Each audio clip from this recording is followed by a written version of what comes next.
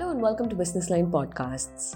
With layoffs and recession fears, one would imagine employees settling for less during salary negotiations. But that's not the case at all.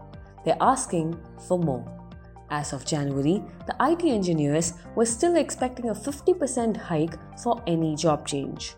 Moreover, less than 70% of them accepted the offers they negotiated, which means they declined because they expected more. Job insecurity is on the rise. Most of us know that 95% of startups fail, and employees are trying to mitigate the risk associated with joining startups, especially at a time like this, by asking for more, by asking for a significant hike.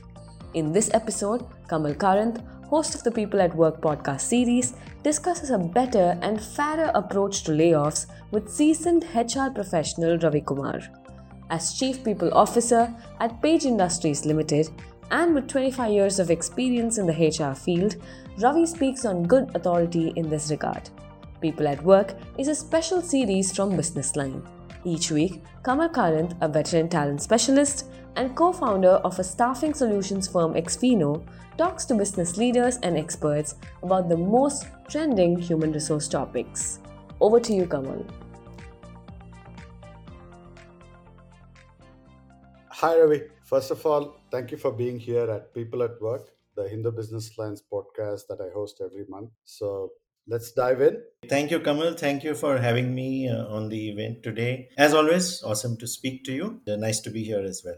Ravi, I called you for this podcast for the reason that you've been a veteran in the uh, pharmaceutical and diagnostic industry for a long time, and now in the consumer industry. So I was watching this interview on CNBC recently with one of the institutional investors quoting that he invests more in consumer tech and finance, and he went on to say that if you look at the Fortune 500 companies, the companies which have stayed, made more money, are mostly in this space. And he says that's where the long term story lies. But however, if you look at what's happening around you and me, where we are reading a lot of layoffs, and I actually tracked over the last decade or so where exactly the layoffs have happened. What I mean by that is the kind of companies that have laid off. And I tracked that most of the companies came from tech, telecom, automotive. We can imagine they're going up and down, finance, and they've had the highest number of layoffs so far. What do you think the tech and finance industries can learn from consumer or pharma industry when it comes to hiring and, more importantly, talent management? Thank you, Kamal. So I think, a lot is also about what is reported in the press. It's not always about tech. I think there are numbers which do not come out and reach us from other industries as well. So it's just a disclaimer I just want to put together here. Tech is something that we see a lot. These are big organizations with a whole lot of media presence, and therefore you tend to hear more about them. Having said that, tech continues to have its biggest investments in people, unlike other organizations like automotive, consumer, maybe manufacturing, engineering, where there is a split between wage costs as well as costs which are for machines, for example, or setting up a site. There are layoffs in all areas. We keep hearing that. I still think that it's probably what the analyst is saying to you could also be true in the long run. Maybe it is more profitable to put their money there. However, when it comes to consumer, or if I may also quote healthcare, etc., I would say these are organizations that look far beyond the near term horizon. Maybe with tech and maybe with other startups, or maybe even fintech, you're looking at horizons which are a little smaller, because that's how investors would like to look at it. But in consumer, which is a more mature business, retail, etc., you are looking at far more long term, and therefore the way you look at talent, the way you look at hiring, is a little more conservative and also long term. So what also happens, Kamal, is that we need not look at layoffs as one way to reduce costs. There are other ways that happen in the consumer industry in terms of managing costs. It could be distribution costs, it could be warehousing costs, it could be manufacturing costs that can still be managed without looking at people. So that's one thing I'm sure all of us can learn from these industries.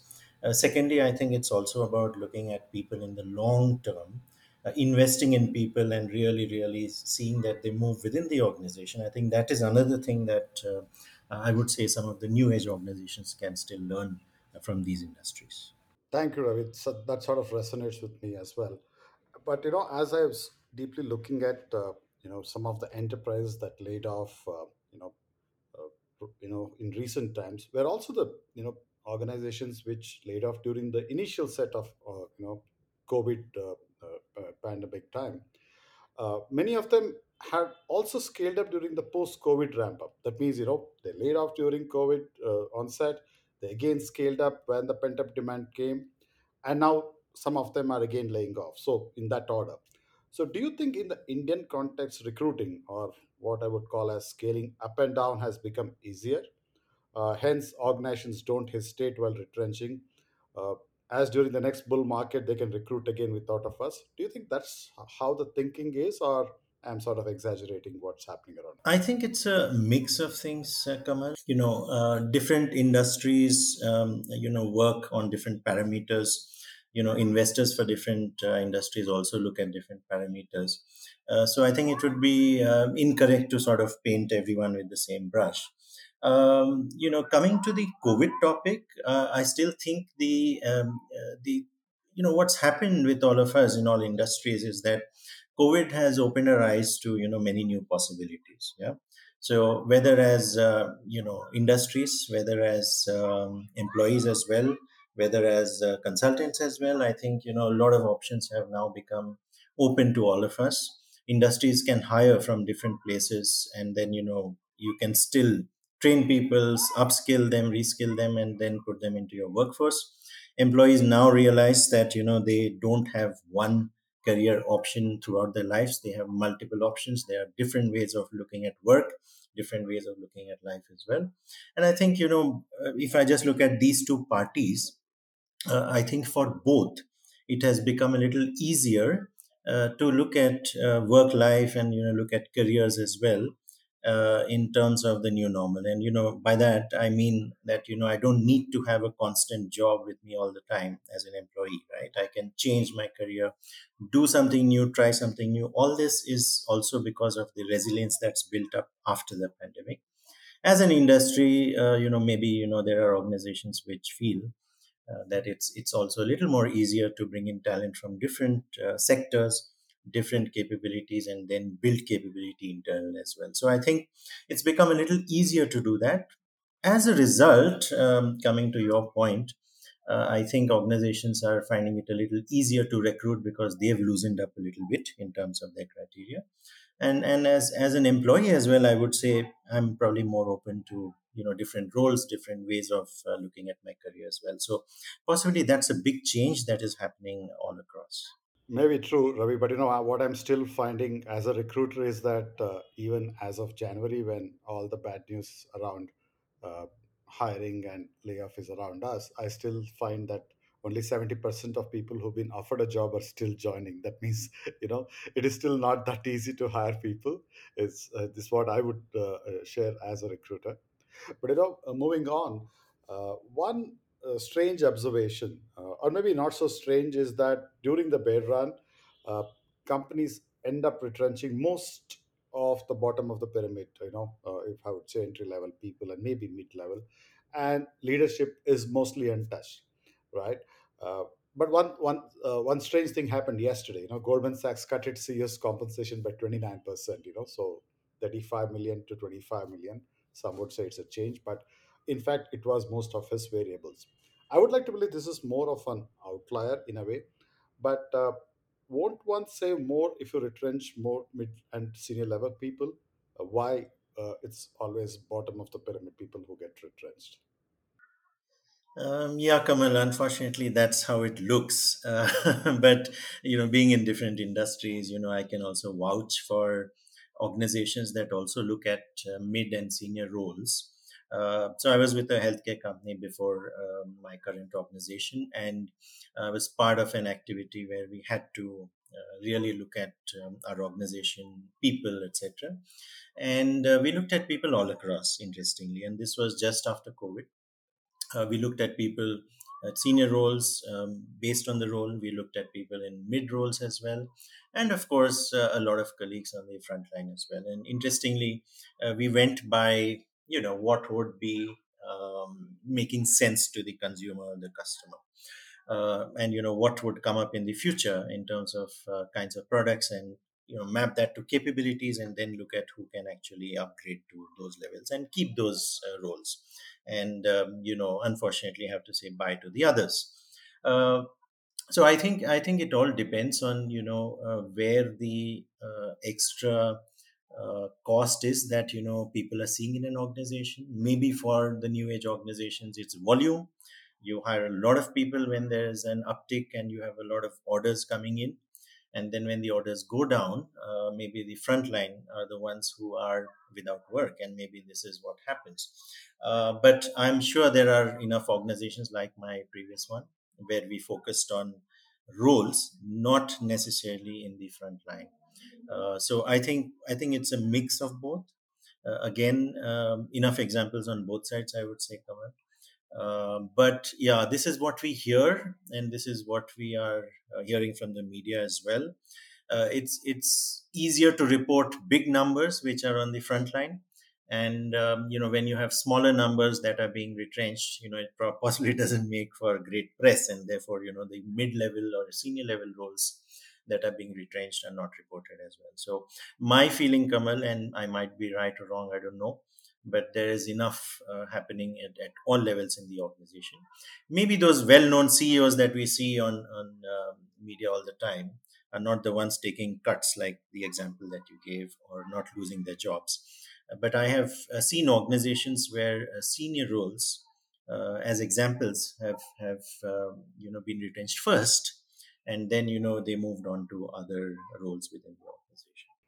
Yeah, my own personal experience has been on the other side, Ravi, where I remember once in another organization that I was working where heavy retrenchment was happening, and the CHRO and the CFO came and said, instead of letting them go, could we look at senior level cuts? And they were honest in that, and they were not even posturing. And I remember the leadership who had come down from overseas said, no, the senior leadership is the most important. You can steer everything tomorrow, so you are very critical to us, sort of reassuring them. So in a way, from that day, it went into my head that mostly the senior level people should be retained and they can turn it around. Maybe what you say is right, and we have seen many examples where leaders have been asked to go as well.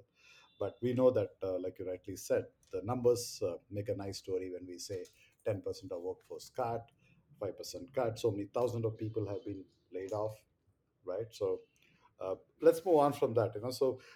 I wanted to talk a little more on the retrenchment package, which happens during the severance. When we talk about retrenchment, clearly we also want to know what is the severance that's being offered.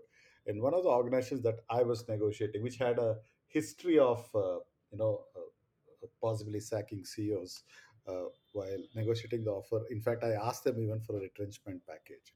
In fact, I asked if within the first year, if they ask me to go, they need to pay me so and so a number.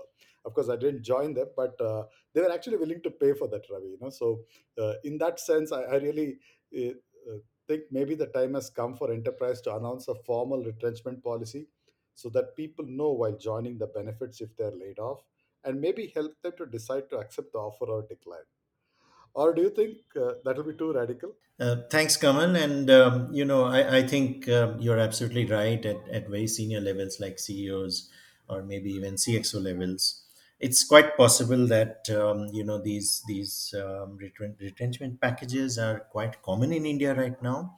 Uh, I still feel, as the industry matures in India, our work practices are also aligning with, several of those in the West. And a lot of this is also because of multinationals in India. And I think, it's quite commonplace now to even ask about this in an interview. Maybe not so commonplace at junior levels, and possibly it will be great. I'd love to see an organization putting together a retrenchment package for people at all levels and mentioning it upfront, saying that if something like this happens, then we are ready and you're ready and you know what you're getting. I think that kind of a transparency, Kamal, is always welcome. Are we there? Possibly not. I know only of a handful of organizations who do it at possibly senior levels.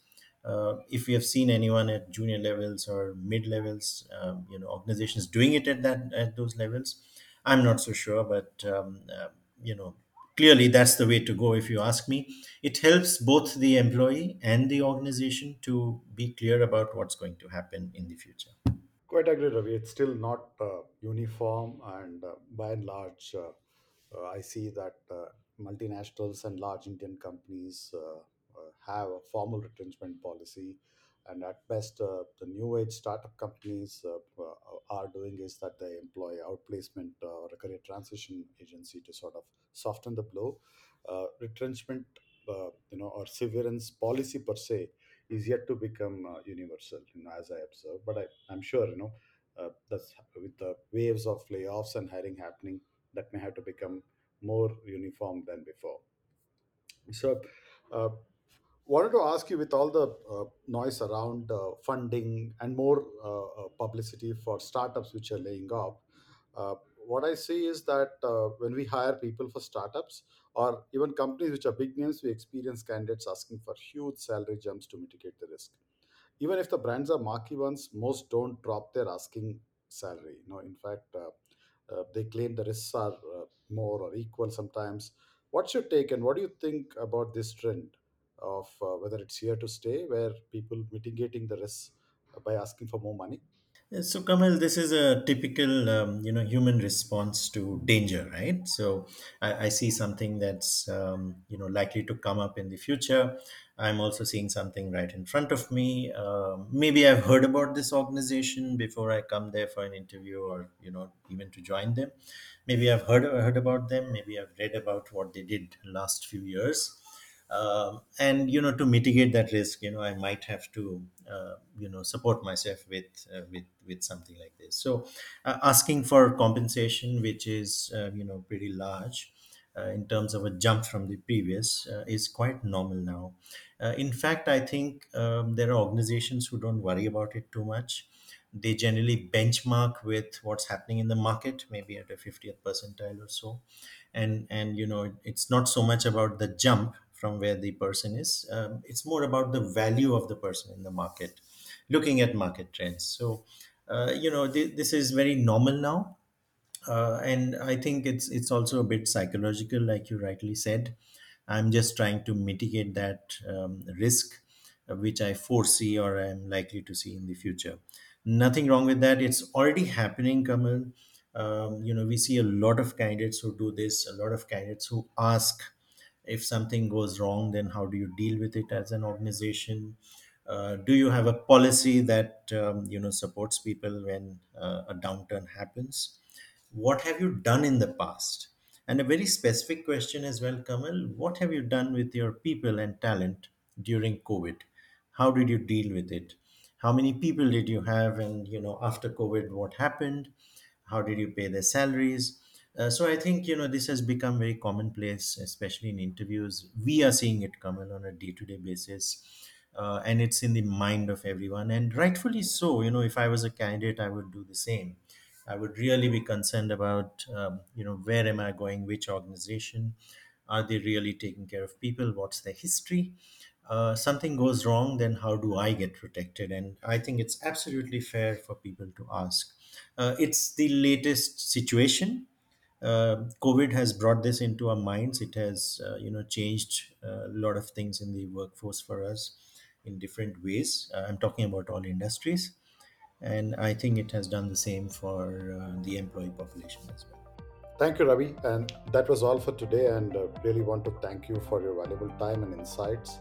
And on behalf of in the business line, I thank you for being on People at Work today. Thank you, Kamal. The pleasure and honor is all mine. And thanks to Business Line as well for having me here.